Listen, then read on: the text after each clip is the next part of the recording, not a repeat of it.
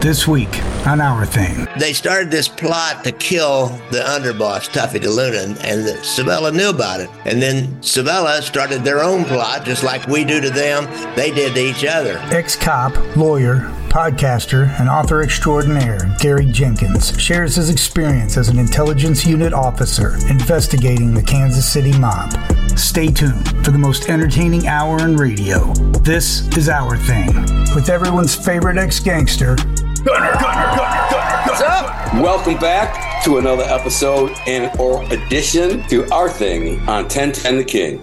I'm going to use my radio voice for this particular part of the show. And Bill is with me, partners in crime. Bill, I told you a story the other day. He thought that I should share it again. It was a story about how I ended up punching a cop in the face and got away with it, kind of. Yeah, I think it'll be a good story because we were just having a conversation and you go, hey, did I ever tell you about the time I punched a cop?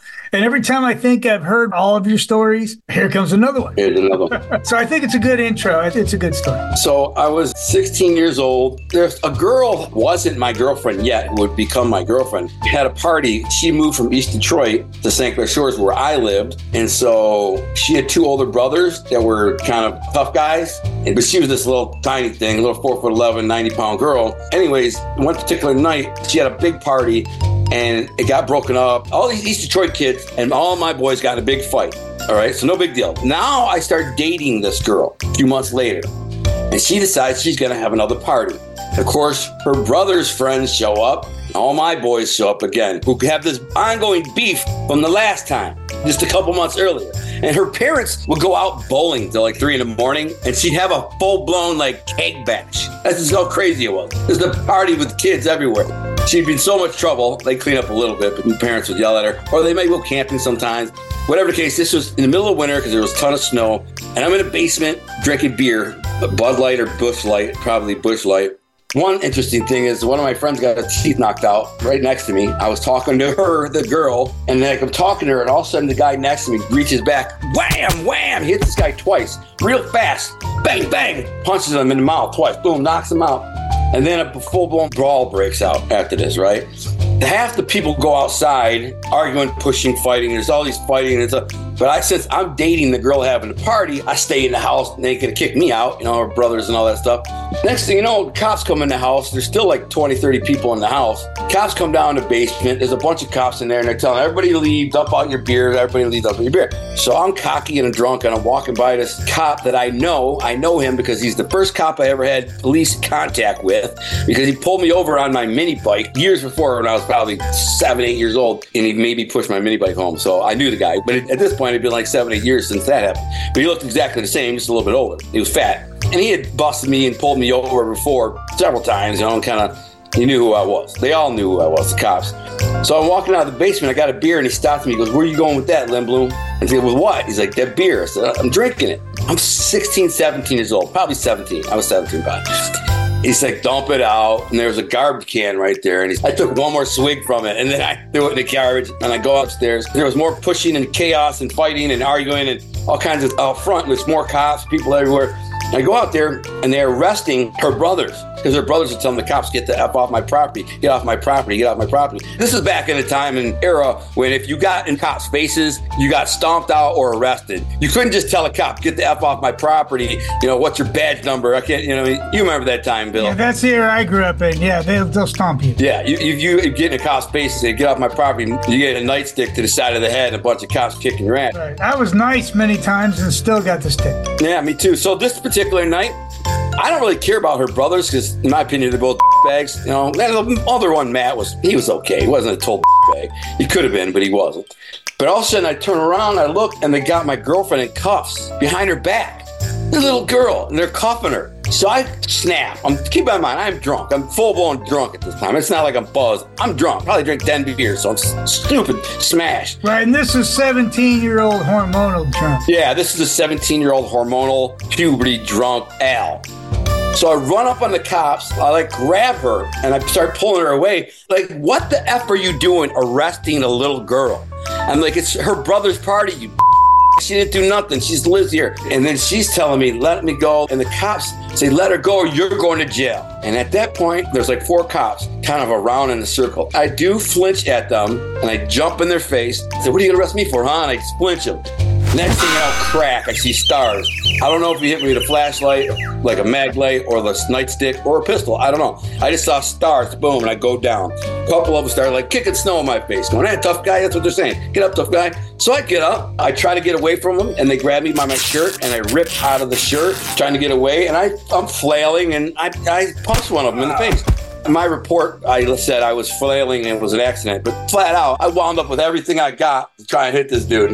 But it was a weird punch because it wasn't like a straight punch. I came from the back, hit him right in the side of the head, knocks him down. I take off running. Cops chase after me. I'm running through the backyards for like, I don't know, 8 or 10 houses. The cops go flying down the street in their car, pull up in the drive, like a flashlight. They're trying to get me. There's cops everywhere. I can hear their belts and their flashlights and keys. They're going, and their lights are flashing everywhere. And I'm just hurling fence. I get about 10 houses away, I lose them. So just as I jumped the fence, because it had been about 3, 4, 5 minutes since I punched the cop in the face, and there was all those kids in front of the house when I did it. There's probably 30 to 50 kids in the street milling about, watching the arrests, watching the fighting. Cops are trying to break everybody up. So one of my friends, this kid named Matt Gregory, he was like a burnout dude. I'm trying to get away from these cops, and I see a car coming on the block, and I see it's Matt Gregory. He's in this little like Chevy Citation, and it's filled with people, and there's a girl in the front seat. So I run out in the middle of the street, and I make him stop. So he almost hits me. I jump out, I say, let me in. He goes, man, hell no, man. I just saw you punch a cop, man. Hell no. He starts to leave, so I dive through the window and like land in this girl's lap. And I just go drive. And I'm hiding down. And of course, at that point, he had no choice. And the people in the back seat were my boys, Brian and Mark. They're laughing. This crazy mother ever. And so I get away. Might have been the next day, or it could have even been a couple days. But I had a knock on the door, and I look outside, and there's 2 cops. And of course, I know what it's for, probably. You know, cops come, and they're like, we need to take you down to the station for questioning regarding an assault on a police officer. I said, whoa. Assaulting a police officer? I didn't assault no police. They assaulted me. What are you talking about? They hit me with a friggin' mag light, knocked me out, started kicking me in the face. When I got up to run, I got up and flailed and shoved them back and took out running. I got 30 witnesses. 30 witnesses that are going to testify to that. So you sure you want to arrest me? They were detectives, so they were kind of like, so that, what happened? And what happened? And I was like, yeah, the cop hit me with a flashlight or a nightstick, knocked me out, and then started kicking me on the ground. I jumped up. When they grabbed me, I tried to get away, and I kind of ripped out of my shirt and took off running. And I had 30 people saw the whole thing, and they're all going to show up to court, and they're all going to testify to that. You're going to have one cop saying I hit them, and 30 people saying that they knocked me out.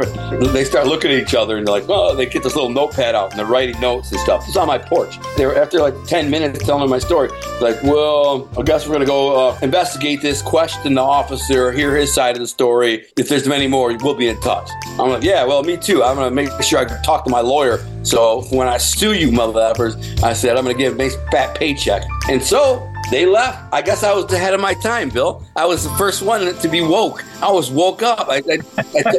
Wise guy, eh? Well, you know what that means? Another round of street picks with Bill Crooks from Partners in Crime. Tell us what's the news on the street today, Bill Crooks. Well, this one's a little unique. This story is about hackers. And when we think of hackers, most of us probably think of nerdy little guys in their mom's basement, stealing credit card info and buying the complete Harry Potter series on a working man's dime. Or we may think of something more sinister like Chinese intelligence, saboteurs gearing up to disable our power grids and reduce us all to cannibalism.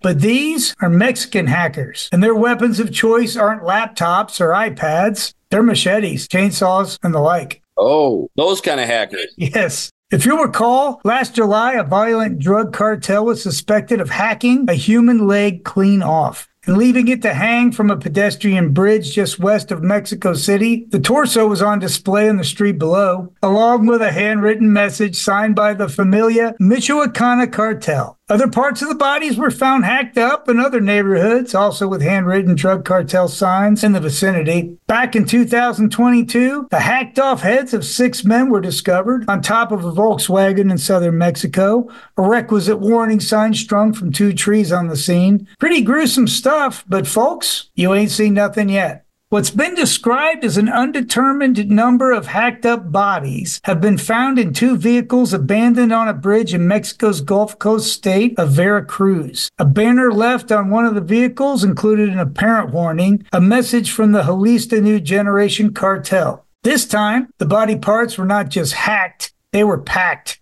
into styrofoam coolers aboard 2 trucks. According to CBS, a printed banner left on the side of one truck containing some of the remains suggested the victims might be Guatemalans. Investigators are performing laboratory tests to determine the number of victims. The Veracruz State Interior Department said the killings appeared to involve a settling of scores between gangs. A faction of the now splintered Gulf Cartel is battling the Jalisco for turf in the northern part of Veracruz, including nearby cities like Poza Rica. Veracruz had been one of Mexico's most violent states since the good old days, when the old Zetas cartels was fighting rivals there, and it continues to see killings linked to the Gulf Cartel and other gangs. The state has one of the country's most popular clandestine body dumping grounds, a nice place for the cartels to dispose of their victims. Discoveries of mutilated bodies dumped in public or hung from bridges with menacing messages have increased in Mexico in recent years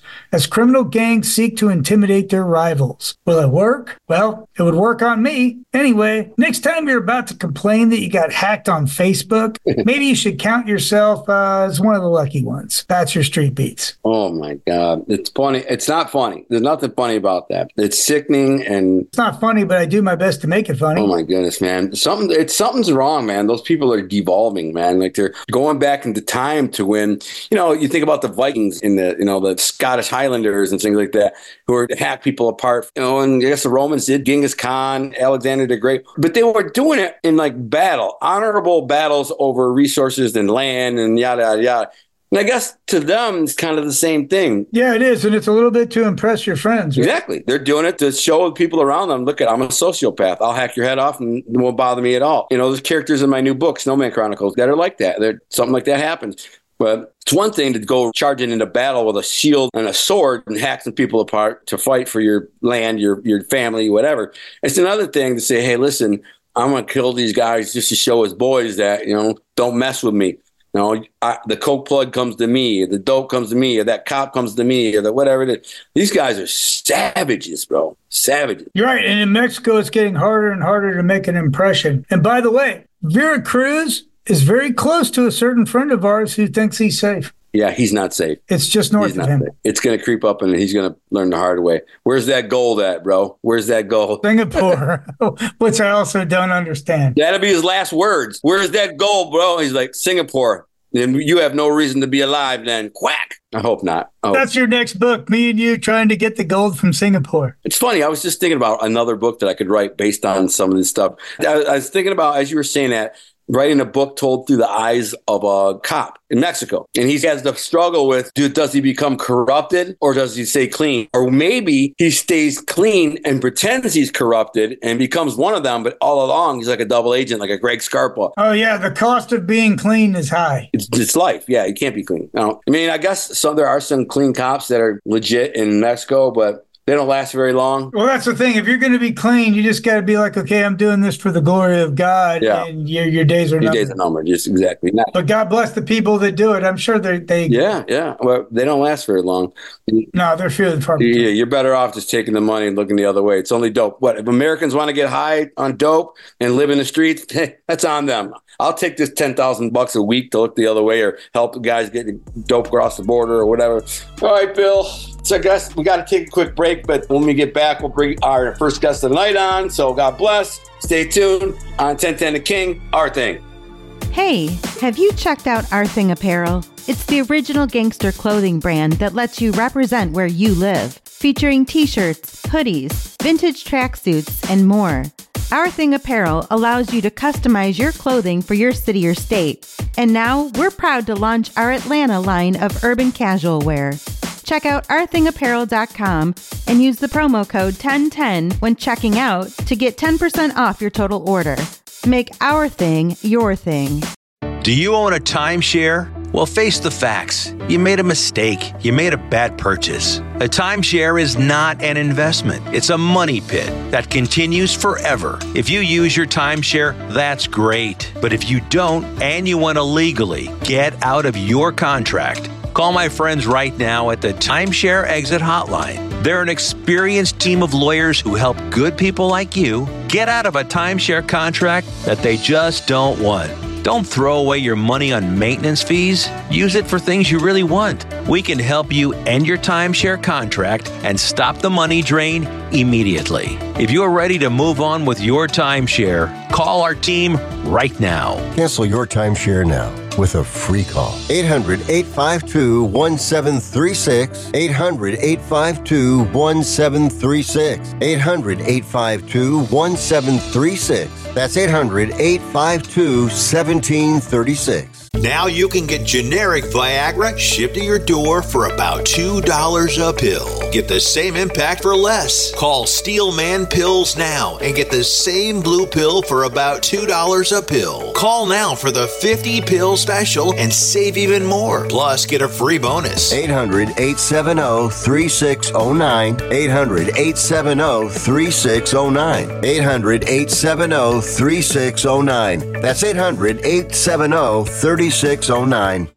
What's up, Atlanta? It's Bill Crooks from Our Thing Radio Show. Gunnar and I love showcasing creative talent regardless of the medium. That's why we're really excited about Atlanta's Stitchworks Custom Upholstery. It's Georgia's premier custom shop for all your interior needs. Serving you with 16 years of experience and quality, they truly are second to none. My good friend Fernando Moreno and team will help you bring your dreams and ideas to reality. They specialize in handmade interiors for hot rods, lowriders, cars, trucks, baggers, choppers, and of course, marine. They'll even handle your audio and window tinting. Any material, any design, anything you want. Tailor-made for you at Atlanta Stitchworks. For free estimates, please call 404-503-3949. 404-503-3949. That's 404-503-3949. Or if you're shy, just email atlantastitchworks@gmail.com. They'll take great care of you. Just tell them Bill and Gunnar sent you. On February 4th, The Minds of Madness is set to release an investigative 4-part series centered on a cold case from nearly 4 decades ago. At first, it was just, my mom's gone. And then it became, your mom was taken by a Batman. They found video of him killing women. If you'd ever watched any episodes of Breaking Bad, that's exactly what you would see. He buried these 11 women and kept going out there. He made a road going out there. You got this dude saying, hey, I'm going to show your family these pictures. And, he's secretly taping her. The cops don't care. We're nothing to them. They dumped her like a piece of garbage, I don't see anything that screams there's 2 people doing this. I never thought anything was going to come of this case. Ever. Listen to the Minds of Madness series, Who Killed Jennifer, starting February 4th, wherever you get your podcasts. What's up? What's up? Welcome back to Our Thing on 1010 The King. Now I'd like to welcome to the show an old friend, Gary Jenkins. He's the host of Gangland Wire. And he was one of the first interviews that I did when I got out of prison and kind of entered this space. And I know I was one of his first ones. He also is the author of a book. We'll get into that too. Very neat guy. Started off as a police officer, I believe. Right, Gary? Right. Yes, I was. 25 years. Yeah. Then he decided, I'm going to just keep getting my education and I'm going to become a lawyer, and eventually became a prosecutor. And then he got into the whole mafia space, Kansas City Mafia, and it just kind of sprouted from there. He got involved in this stuff. So quickly, tell us where you're from, Gary, and then how you ended up getting into this genre, the mafia. Well, Gunnar, I started out in Kansas City. I was with the Kansas City Police Department, with the intelligence unit. We worked the mob. About half my career, out of 25 years, I spent 14 or so working on the intelligence unit, and primarily we worked the mob here in the city and worked through a couple of mob wars and the whole skimming from Las Vegas investigation from this side, and just finally retired and went to law school because I'd never lived up to my potential when I was a young kid. When I was 19 or 20, I was going to do it my way. And over the next 30 years, I got my undergrad degree, and then I went to law school. So how old were you when you got your law degree? That's crazy. I was 51 when I retired after 25 years. And so it takes 3 years to get your law degree. So I was 54 years old. Nice. Well done. That must have been kind of funny. Yeah. Going to class with a bunch of kids. Yeah, I was about the oldest one there. So when you're in intelligence for the Kansas City mob, what does that look like? Are you listening to wiretaps? How are you gathering this intel? No, I was local police, Kansas City police, and the FBI. They're the only ones that could get wiretaps at that point in time. And what we did is we'd go out. We knew who the guys were, and we'd try to develop sources. We'd follow them around a little bit. See if they went to a business, then you'd go do research on that business. maybe if it looked like it was a hot spot where other mob guys would show up, you'd sit back and get tags and see who they were and see what kind of business it was. You had a night shift, see where they were going at night, what clubs they were hanging out at, and write down tag numbers there.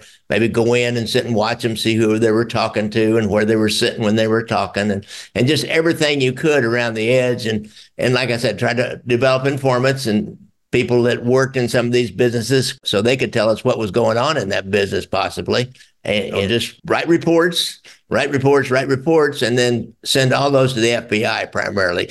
Then those reports would end up being probable cause to help them get wiretaps or maybe a hidden microphone, because that's always part of it. That's why these guys will try to find a cool spot to talk, someplace that didn't have a history to it, because they know that once you get a history being a mob place, then that adds to the affidavit and the probable cause. So yeah, that's what it looked like. Got to wear T-shirts and blue jeans and drive slick cars and used rental cars or buy used rental cars. And not so bad. That's not bad. Really a game of patience, though, just patience and persistence. You had to have imagination and patience. You had to be able to sit and watch and wait and sit and watch and wait. It's funny you bring this up because just today, a guy messaged me on Facebook and said, hey, listen, your grandpa used to arrange meetings, my grandpa Peter Tocco, at his grandfather's hardware store on 7 Mile and Gratiot. And I said, you sure it was my grandpa? And he's like, yeah, I remember him. And I sent him the picture. It was like he'd make meetings for Tony Giacalone and other people there. And he's like, my grandpa didn't really have a choice. Well, it made me think about how many times was I on the radar, you know what I'm saying, where I went to a business or I went and met somebody. I used to meet Tony Giacalone at Dimitri's all the time. He was always super nervous. He was always looking out the window and back to the thing, looking at all the cars and stuff. Another place called Mr. Paul's, which they ended up finding out was tagged, wired. And I remember going in there, and if you go in there to talk, and they go in the bathroom, because according to them, the law couldn't wiretap a bathroom, according to them. So you go in the bathroom and talk business. And so that's where I always did business. They'd give a guy money or get orders from a guy. It was always that. You did that same thing. So what are some of the most remarkable things that you saw and encountered when trailing the mob all those years? Well, there was nothing very exciting about this. It's kind of, you see it on TV. There's nothing exciting about it.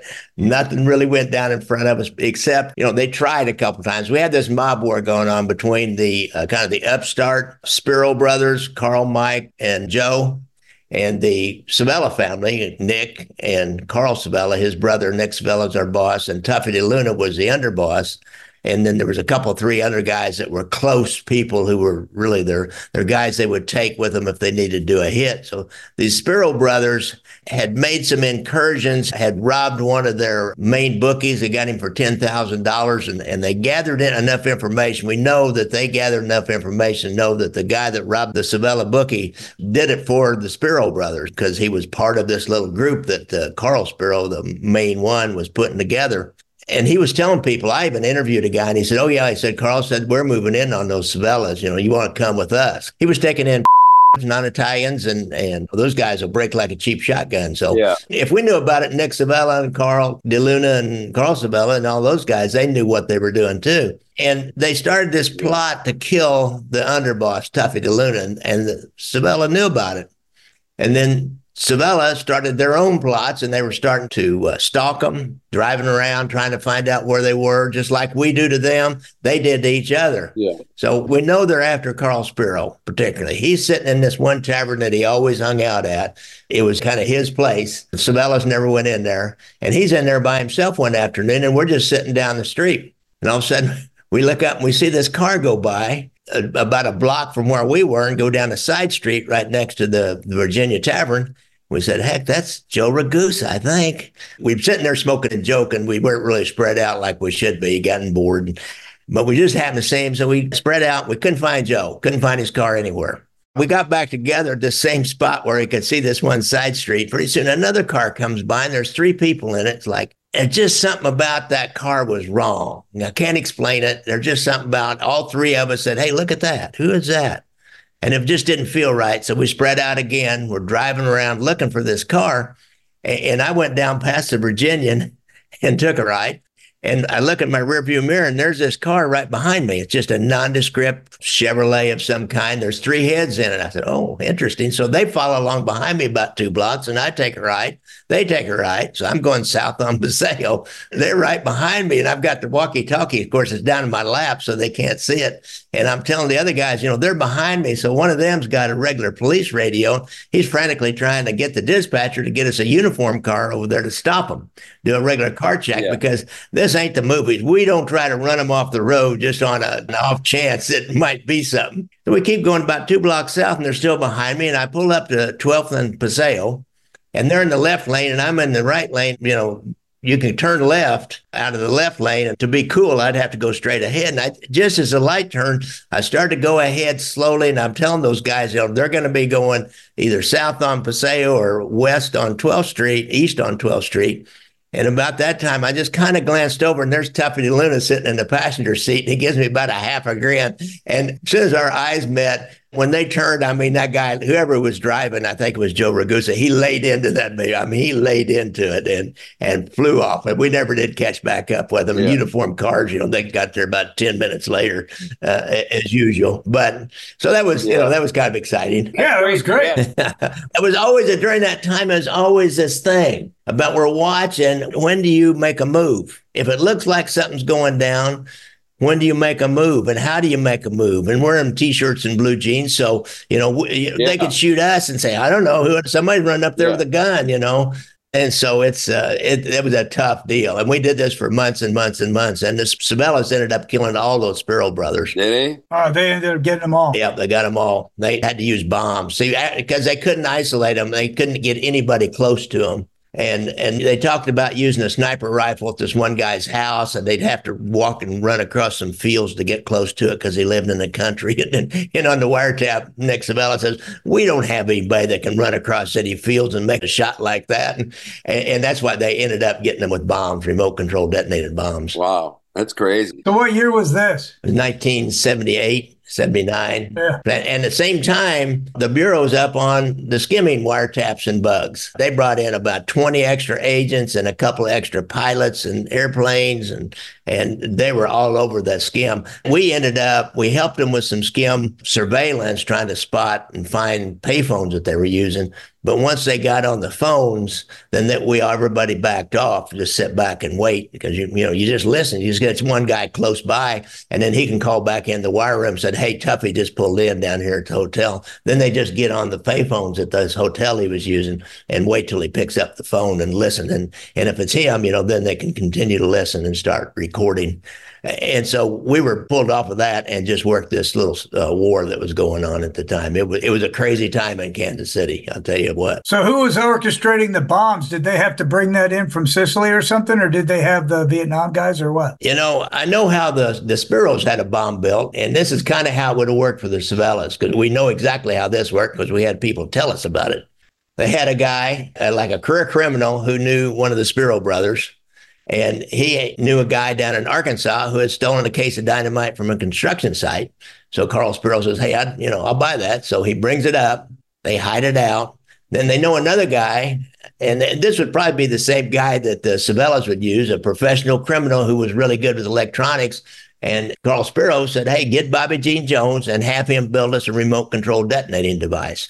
He used one of these model airplane controllers as like a plunger kind of a thing, and they rigged up the whole remote control detonating device, and that's how they put it together. They didn't really have to go out of town particularly. They had people locally. That's good. I just knew Sicilians had these zips that were adept at blowing people up. That's their thing. Yeah, we got our own homegrown people. Kansas City does not go outside. I'll tell you right now, they do not use outside people. I heard Nick say that on the phone. We don't want any outsiders in here. We'll take care of this. That Detroit was the same way. Yeah. In fact, I had a mob guy pay me to bomb a nightclub. It wasn't sophisticated. I made the bomb. It was just a pipe bomb.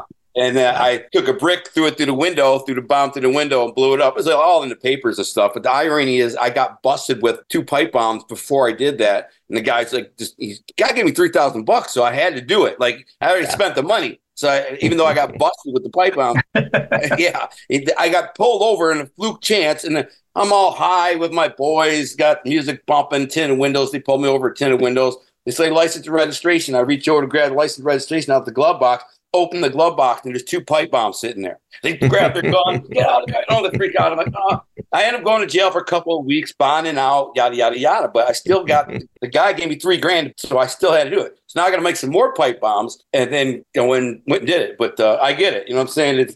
But pipe bombs, like Bill said, the Sicilians are the ones who like to use them bombs. I know in Cleveland, that whole war in Cleveland for a while, they were blowing up everything. Yeah, bananas were good for blowing things up. Yeah, here's why they have to use bombs, because there's such an out-and-out war going on that you can't get somebody to set them down anywhere. And nobody used sniper rifles. They have run into joints. They did that twice here, ran into a joint and just shot guys and ran out. Now, they did do that a couple of times, but the bomb's so much slicker. Yeah. Oh, yeah, but the bomb opens up all these things that could go wrong. You know, the wrong guy, you hit civilians, you kill a kid. Innocent bystander. Bombs are just, it's just ugly business. I was the one always under the belief, all these things remind me of stories, but I was almost involved in a hit that involved a sniper rifle. I was leading the guy into the woods. We were going squirrel hunting, target shooting, and I was supposed to lead this guy to the slaughter. But long story short, this DNR officer pulled up right when we pulled up, and I had a warrant, and I had to pay the money. And anyways, there's a record of me being there, so we had to abort the whole hit. It's the only time I was ever involved in potential murder, like totally involved. But I always used to think a sniper rifle would be the way to go. Like, you know what I'm saying? If you just had a black van or a white van with like those tinted windows and you just put like a black curtain screen over it, you could sit in the car with a sniper rifle and drive by and you could hit somebody from 200 yards, 300 yards away. Just saying, that's probably... Exactly. Well, it's like the D.C. murders, right? That's what was going on. Minus the white van. I think it was a station wagon, but same thing. Shooting out of a little hole. They'd actually caught Joe Gagliano down in New Orleans in a van exactly like that, and that was his plan. Really? That's crazy. So tell us about, we only have so much time. We could sit here for hours and shit. By the way, let's give this guy the whole show, because I've already got like the first segment, and then we'll promo his stuff the second. That's cool. Okay. Well, thank you. Yeah. Bill, I think we have to take a quick break. Stay tuned on 1010 The King. It's our thing. Matthew was a tax collector in Roman-occupied Galilee. Despite his comfortable life, he was scorned and shunned by his fellow Judeans. To them, Matthew was a traitor who lined Rome's coffers and his own at the expense of the people. Simon was a zealot, loyal to God, the Judean people, and their traditions. Not content to see God's people suffering, Simon was ready and willing to take up arms to free his homeland from Rome's oppression and pagan influence. Their paths had crossed before. Now a Nazarene teacher has arrived in Capernaum with new ideas and a new purpose that challenges both their worldviews in unexpected ways. Coin and Dagger, a biblical novel by Jack Filer, is available on Amazon. If you love The Chosen, you'll also love this special novel that gives us a colorful look at these two disciples of Christ, Matthew the tax collector and Simon the zealot. Look for Coin and Dagger, a biblical novel by Jack Filer, available in both paperback and Kindle ebook. Let me tell you a story about Bill. Bill was a normal guy in his 50s. He had back surgery about 2 years ago. Bill was in a lot of pain. He dealt with his pain by taking the Percocets his doctor prescribed for him. Bill took more and more and more of them to help with the pain, until one day the prescriptions weren't enough to get rid of Bill's pain. Then one day, Bill found someone to help him get rid of the pain with illegal drugs he didn't need a prescription for. Fast forward to today. Bill lost his job and his family. The only thing he does have is his drug dealer. If you know Bill's story and you don't want to end up like Bill, call the Detox and Treatment Helpline right now to get away and get treatment. 800-762-6158. 800-762-6158. 800-762-6158. That's 800-762-6158. Has someone in your family lost a job recently, and now you can't afford your mortgage payment? Or do you have a rental property and your tenants aren't paying you? We can come to the rescue and pay you cash for your home immediately. Yes, sell your home and get cash all over the phone without dealing with real estate agents or having to waste time showing your home to lukewarm buyers. You don't need to lose your house to foreclosure. If you have equity in your home, we'll buy your home and give you cash within days, all in a simple over-the-phone and virtual process. Call now before your situation gets worse. Sell a home you can't afford or just need anymore and get the cash you need today. Call this number now. 800-950-3143. 800-950-3143. 800-950-3143. That's 800-950-3143. Paid for by Want to Sell. Matt and Tangi Riley, two Yale honor students in a CIA-run secret underground facility known as the Global Observation Defense, or the GOD. The CIA attempts to block their intelligence from the NSA, who track down Matt and Tangi to assess the contents of the complex with the intent to destroy it. Tasked with developing a mind control process, their program is extremely secretive, and an unlikely group seeks to find out more. The couple is abducted by extraterrestrials who plant a spy chip in Matt to track the events unfolding within the complex, even as the spies already inside the God facility have a plan to eliminate anyone who stands in the way of delivering the mind control program to their respective countries. Matt is agnostic. Tangi is a devout Christian. Their beliefs will be challenged, their bodies will be tested, and no one knows what will happen next. In An American Abduction, the latest novel by James A. Johnson. You can find the book on Amazon or visit jjsnovels.com to learn more. An American Abduction. Is it fiction or is it happening? Writing a book can be fulfilling and rewarding, but often the biggest challenge is getting it published. Yet, self-publishing for print, ebook, and audiobook can be a daunting process, and then you have to market and sell it. White Pine Publishing and Consultants can help you with all of that and more. We're not a traditional publisher. We're a consulting and services company that assists you with all aspects of self-publishing your book, including ghostwriting, coaching, editing, proofing, formatting, marketing and sales, and even web design. Visit our website at whitepinepublishing.com to learn more about our services and get in touch. With White Pine's integrity, industry knowledge, and experience, you can let us do all the hard work so that you don't have to. Check out all of our self-publishing services, pricing, and author testimonials at whitepinepublishing.com. The old way of living with diabetes is a pain. You've got to remember to do your testing and always need to stick your fingers to test your blood sugar. The new way to live your life with diabetes is with a continuous glucose monitor. Apply a discrete sensor on your body, and it continuously monitors your glucose levels, helping you spend more time in range and freeing you from painful finger sticks. If you are living with type 1 or type 2 diabetes and you use insulin or have had hypoglycemic events, you might be eligible for a CGM through your insurance benefits. U.S. Med partners with over 500 private insurance companies and Medicare. We offer free shipping, 90-day supplies, and we bill your insurance. Call us today for a free benefits check. 800-235-2760. 800-235-2760. 800-235-2760. That's 800-235-2760.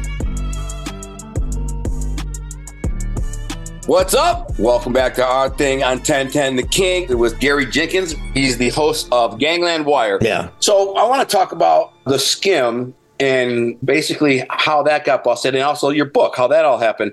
But, you know, Detroit, a lot of people don't know this. You know, they know about the mob was busted with the skim in Vegas. But Detroit was the first casino, I believe, to get busted. With Tony Zarelli was the first one to get busted for the Frontier. I think it was the Stardust or Sands. I can't remember. There was a total of 4 of them. But he got caught on a wire. And if I remember correctly, I think he was bragging to somebody in Kansas City about how he got $4 million. He's like, I got $4 million out of these casinos. And he was talking to a Kansas City guy, and that Kansas City guy was wired, and they end up getting him, and he ends up going to prison. And this really made him look bad because his father, I'm sure you know this, Gary, but his father, Uno Zarelli, was like the godfather of Detroit. He was a very big kind of guy. He was on a commission. He was a commission like moderator. This guy was a big deal. So his son gets busted on a mic talking trash and gets the whole casino, them all busted. He ends up only getting 4 years in prison. But keep in mind, at the time, he was in line to be the next boss. In fact, he had been dubbed the new boss, acting boss. So the godfather, semi-retired, went to Miami and said to his son, "You're the new acting boss." but then he gets busted with this casino stuff and goes to prison. And what his father does next is really unorthodox and crazy. He says, you're no longer the boss. Your cousin's now the boss. Your cousin Jack Toko is going to be the boss. And of course, the son was unbelievable, out of his skin with. He's like, are you kidding me? You're going to name my cousin? And he says, well, what am I? He said, that's up to the boss. Whatever he decides is what he decides. I respect him. And Jack Toko had gone to college and got a business degree, super smart, wasn't stupid. So basically, Jack Toko had a respect for the Don Godfather. He named his son the underboss. So he named Tony Zarelli the underboss. But after that, they never got along. They were never friends again. They weren't tight. They beefed out for the next 30 years. They almost got in fights when they were like 70, 80 years old. They almost got in fights with each other. Like fisticuffs. Fisticuffs. Crazy. Just like I heard stories. And nobody liked Tony Zarelli. They thought he was a dunce. I mean, I guess that's probably why. And then the funny thing about him is he had a crew of guys that they were all kind of dunces. I knew some of them. I knew one of them. I knew one of the guys pretty good. My friend Frank, he died last year. But he was a dunce, and his crew were dunces. And Ove Toko was the only made guy to ever rat in Detroit history ever. He was one of Zarelli's crew. So he had this like subset mafia faction that didn't live in the Grosse Pointe where I was from. I knew the guys in Grosse Pointe. They lived out in Clinton Township, and they all lived in the same area. What the irony is that they were my grandfather's first cousins. So the guys that were kind of the opposed Tokos who lived out in Clinton Township, is the guy Paul Toko was my grandfather's first cousin. So my grandfather was related to both sides, but one was second cousins, one was third cousins. Anyways, but it all stemmed from the casino. So go back to casinos with Kansas City. How did that all happen and come crumbling down? In a way, it was a fluke. I was talking about this mob war that was going on. Mm-hmm. So the Bureau, there's a lot of heat when you got bodies dropping all over the place. There's a lot of heat, right. And they'll put a lot of energy into it, and they'll kind of stretch things to try to get some kind of information. You can always go, as a law enforcement side, you can always go a little bit further if there's murders involved. You can always take a few more risks. And so they were really pushing, and they got this little hidden microphone inside this joint called the Villa Capri, which in the movie Casino, they show it in a vent in a little corner store. But that's not where it was. It was in this little joint called the Villa Capri, which that's one of the things we did. We'd drive by there for the last several years before this and see their license plates there, go in and drink some beer, and you'd see them sitting back at the same table all the time. And the Bureau put a hidden microphone back in this particular table area. Probably had put more than one. I wasn't part of the installation. They bring people in to do that. And so they started listening. As the agent, friend of mine's a case agent on that, he said, I never got so sick of hearing Staying Alive on a jukebox in my life, listening to those tapes. But finally, one hot June night, early in June, or I think it was the middle of June, they hear something about the Teamsters, and they hear something about, are we in on that with them? They hear something about $25 million. They hear something about Jay Brown. They hear him talking about Lefty. I think they heard the word Stardust. They hear a guy called the Brain or the Genius. And so, it's like, dang, they're talking about Las Vegas. It didn't take them long to figure out that the Genius was Alan Glick, who owned the Stardust, the Hacienda, the Fremont, and the Marina, the four casinos for his corporation. And they figured out that they mentioned the name Jay Brown. Well, Jay Brown was the corporate counsel for them, and also been a law partner of Oscar Goodman, and was also really close to the Harry Reid, who was the chairman of the Gaming Commission. So, you start gathering those kind of little tidbits, and you keep listening for that kind of stuff for the next week or two. They're listening hard for something like that. And they never talked about any kind of murder plans. They talked about those other places, but they never talked about them there. And after one conversation, Tuffy DeLuna, the underboss, was talking to Carl Savella, the boss's brother, about Vegas and cashing a check out there. And, it's kind of semi-coded. And then he's talking about his guy out there. He said, I got to get to a phone. Well, there was a payphone right there. And he didn't go to that payphone. He left. Bureau deduces that he's got a phone He's going to find a phone, or he's already got one. He's got to go to a phone for some kind of high-level conversation that's going to be about Las Vegas. So, man, you talk about a full-court press. That's when they brought so many agents in and the extra airplane and another pilot so they wouldn't run out of gas like they did out in Las Vegas and land on the golf course. And so we all got drafted in, and, man, we all had FBI walkie-talkies and cars, and we were all over Tuffy de Luna like a cheap suit. I mean, we followed him everywhere. And he was tail conscious as hell. He would stop and look for that airplane. He'd drive into the airport, the old airport downtown. He'd drive into the flight pattern, come back out the other end real fast. Finally, they set him down at this hotel. It was right at Interstate, I-435, right at Interstate. And basically, it wasn't anything else around there but this hotel, some gas station, a truck stop, and a bunch of warehouses. But they got him into that hotel and get him in there again. Then somebody goes in, they see him walk back to this bank of payphones. So then you just back off and you wait, and they put a wire on those payphones, and it was like gold. That Joe Agosto, who was their mole out in Las Vegas, who actually worked at the Trop, because, see, you got to understand, there's two streams of skim coming in from Las Vegas. There's one from the Tropicana, which was $40,000 a month. There was one from the Stardust and those other three casinos. That went to Chicago. And the Tropicana came to Kansas City because Nick Sabella developed that structure, that skimming operation in Tropicana without the help of the Teamsters loan, without the help of Chicago or Milwaukee or Cleveland. He did it all on his own. He didn't have to share it. He did share money with IUPA. Now, is this after Detroit? Yeah, this is after. Yeah. Matter of fact, I was going to tell you this. I'm glad you mentioned that. During one of these phone calls, Joe Agosto is telling Tuffy, well, by this point in time, Tuffy has gone out and told Alan Glenn, threatened his children and his wife, and said, you've got to sell the casinos, and we want you out of there. And so he's starting to try to sell those casinos. And Kansas City wants their package, their people, to buy the Stardust, to add that to their portfolio. And Joe Agosto is telling people that, and Lefty Rosenthal is trying to squash that because he doesn't want that to happen. He wants to stay in control. He didn't want Kansas City to be in control. He was more of a Chicago guy, and he was supposed to answer to Chicago. So they were going back and forth about that. And one day, one phone call, Joe Agosto said, well, you know, they're backing out now. The people he had lined up were some of the principals at the Tropicana, because I think what he was promising them was Teamster money if they wanted to go buy the Stardust Teamster loan. He said, you know, they're backing out now. And Tuffy says, what do you mean? He said, they got scared. There were some headlines about how, I think it was the Aladdin, and how some people from Detroit were getting money out of there and how they're all going to jail. And so they're backing. They don't want anything to do with it. They're scared. And Tuffy says, well, they're scared of going to jail? Like he was like, you know, what's wrong with them?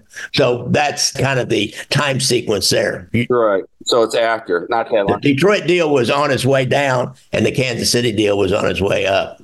So this would have been like early 70s, like 73, 4, something like that. Yeah, I think that's when that actually happened. Yeah, I remember that. It's about the time I was being born. Not that long after Hoffa came up missing, but yeah, that's crazy. But Detroit was the first one that got pinched for all that. Yeah. Well, there was some situation, I can't remember the details. Somebody got arrested and they found a tab in his coat pocket where it had the Tropicana, the Stardust, and they saw, like, what the hell's this? Yeah, that goes way back. See, really, Lansky and some Mo Greenbaum and Bugsy Siegel, they really got the whole thing started. And Frank Costello, when he was shot. That was it. It was Frank Costello. Yeah. They did find that it had the Daily Take and had the Stardust name on it. And I understand the numbers kind of charted up with what was real. So they had been doing that for a while. And, you know, when Atlantic City went in, see, they had an agreement with Chicago and everybody out west that they would take Atlantic City, and Chicago and whoever they brought in, Cleveland, Milwaukee, Kansas City,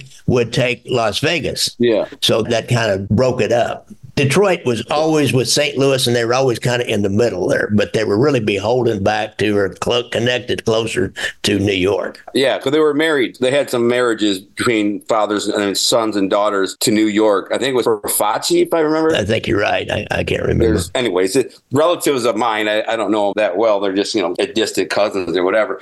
But yeah, that's crazy. So ultimately, Kansas City gets pinched, and what happens? How does it go down? Well, it's pretty complicated, but, they start building up all this information, and you got to take it down at some time. You got wiretaps in Chicago. We had like 15 or 20 at one time in Kansas City. You got them in Chicago, Milwaukee, Cleveland, Las Vegas. You've got people on the phone that are, giving you enough information. And finally, they decide to take it down when they know that the courier for Nick Savella for Kansas City is going to bring what they call sandwiches back from the Tropicana. So it'd have solid evidence, and it would connect it back up to some wiretaps they had. Guy comes in, we're all set in all those cities for all the target places where they've had wiretaps and where people have talked about there might be some kind of records or some kind of evidence. So on that February the 14th, Valentine's Day of, 1980, I think, we're all set. And when Carl Caruso, who has a junket, so he legitimately goes back and forth to Las Vegas all the time. He's a courier, called him the singer. And so he comes in. When he lands, Bill Owsley and my boss, Larry Wisher, and a couple other agents, they confront him when he gets off the plane and start pulling him aside, say, okay, let's see your briefcase. Nothing in the briefcase. So Bill Owsley says, I thought they'd have this money hidden somewhere. It's going to be 2 months worth. It turned out it was $80,000. He said he reached in one side of his coat pocket. He took out $40,000, reached in the other inside pocket, took out $40,000 and laid it down. It's like, all right, well, that's it. Man, we got it. A lot of money back then. Yeah. So then, after that, the Bureau, they just have to start interviewing people. And, they got records out of everybody's houses and looking at their money. And so did anybody get a lot of time? Oh, yeah. They did RICO on them. So our guys got like 20 years, 15, 20 years. And Chicago did the same thing.